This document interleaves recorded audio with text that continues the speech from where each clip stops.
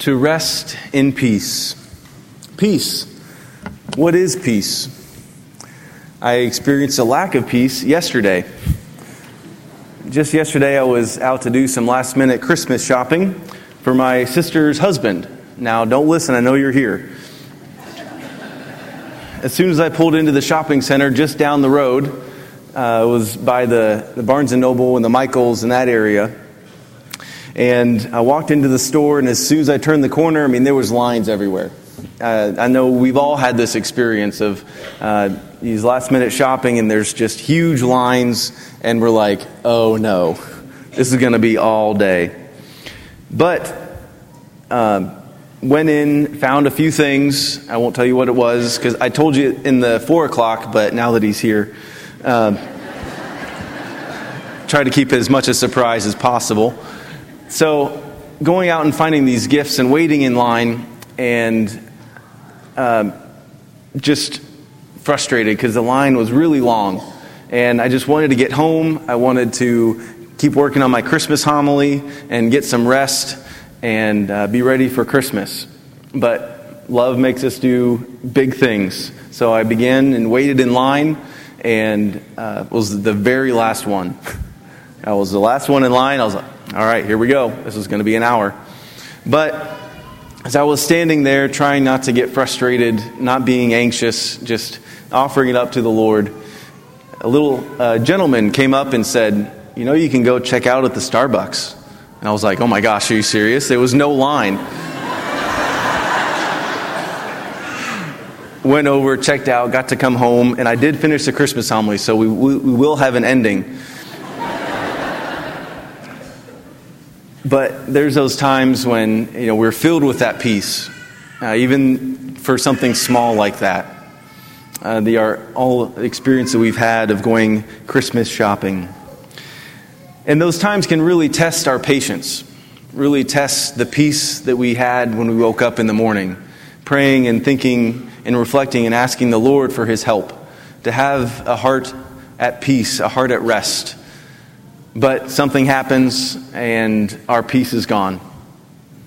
But our Lord today, in our readings, point to us something very unique about peace.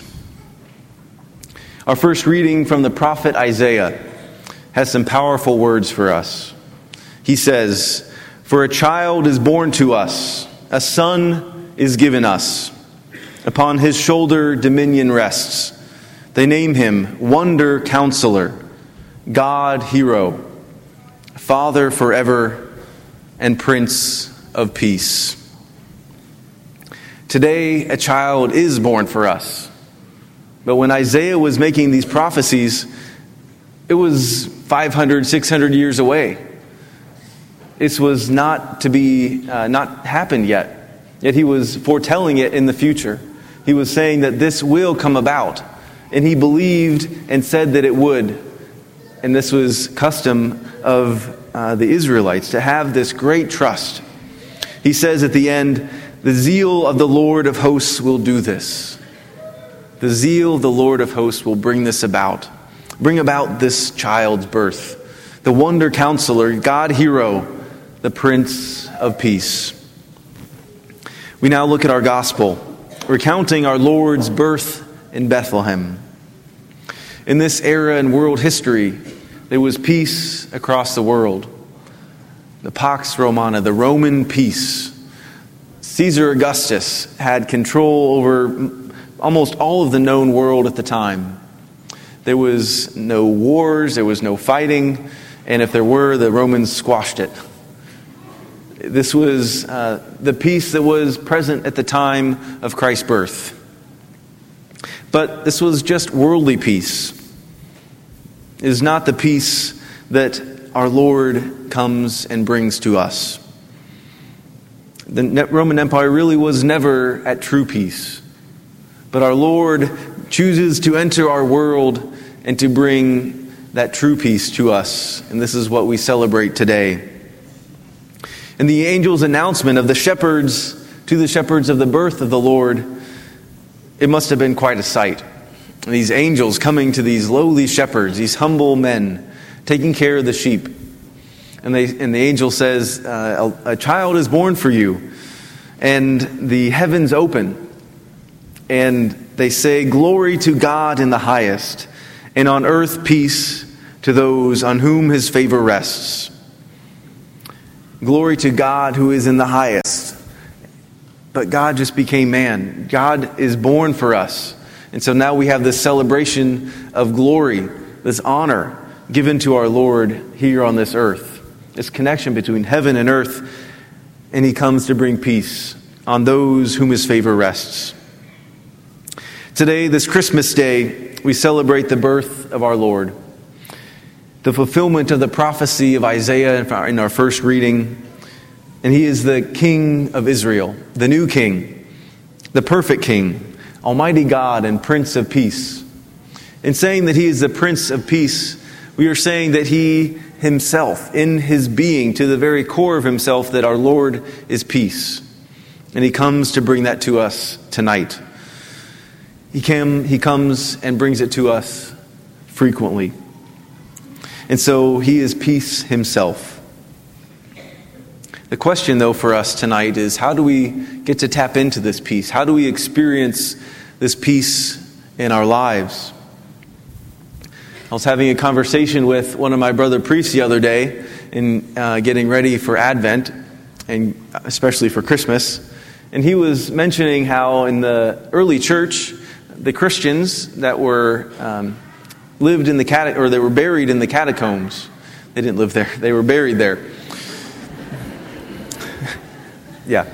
So these Christians, they were buried in the catacombs, and if it was inscribed on the side, "May they rest in peace," or "Rest in peace," it was a sign that they died with the last sacraments.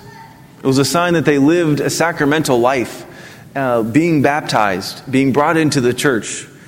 They made that stark and clear decision in opposition to Rome, who persecuted the Christians. He killed them. He had them used as props in their plays and their circuses, and that were eaten by the animals. This was the cost of being a Christian. Yet, despite all that, they encountered the peace of Christ. They encountered his love for them because he came to earth to give us new life. This peace our Lord gives to the early Christians, may they rest in peace, meant that they lived and were given the sacraments at the near moments of death. They were baptized. They had their confirmation. They received the Eucharist. They went to confession. They were married. They were married in the church. They received the anointing of the sick. All throughout their life, they lived in the midst of the church. They lived the peace of the church that comes to us. And the peace comes to us from living in the sacraments and living the life of the church. And so for us, despite the total chaos that is often going on around us, and the chaos sometimes that is going on even in our own hearts, our Lord comes to us tonight. We are reminded of his birth, of that he comes to give us peace. He comes into our world today, again, to give us that peace. And so tonight, may our hearts rest in the peace of our Lord this Christmas. And by the grace of Jesus Christ, the Prince of Peace, who is born for us today.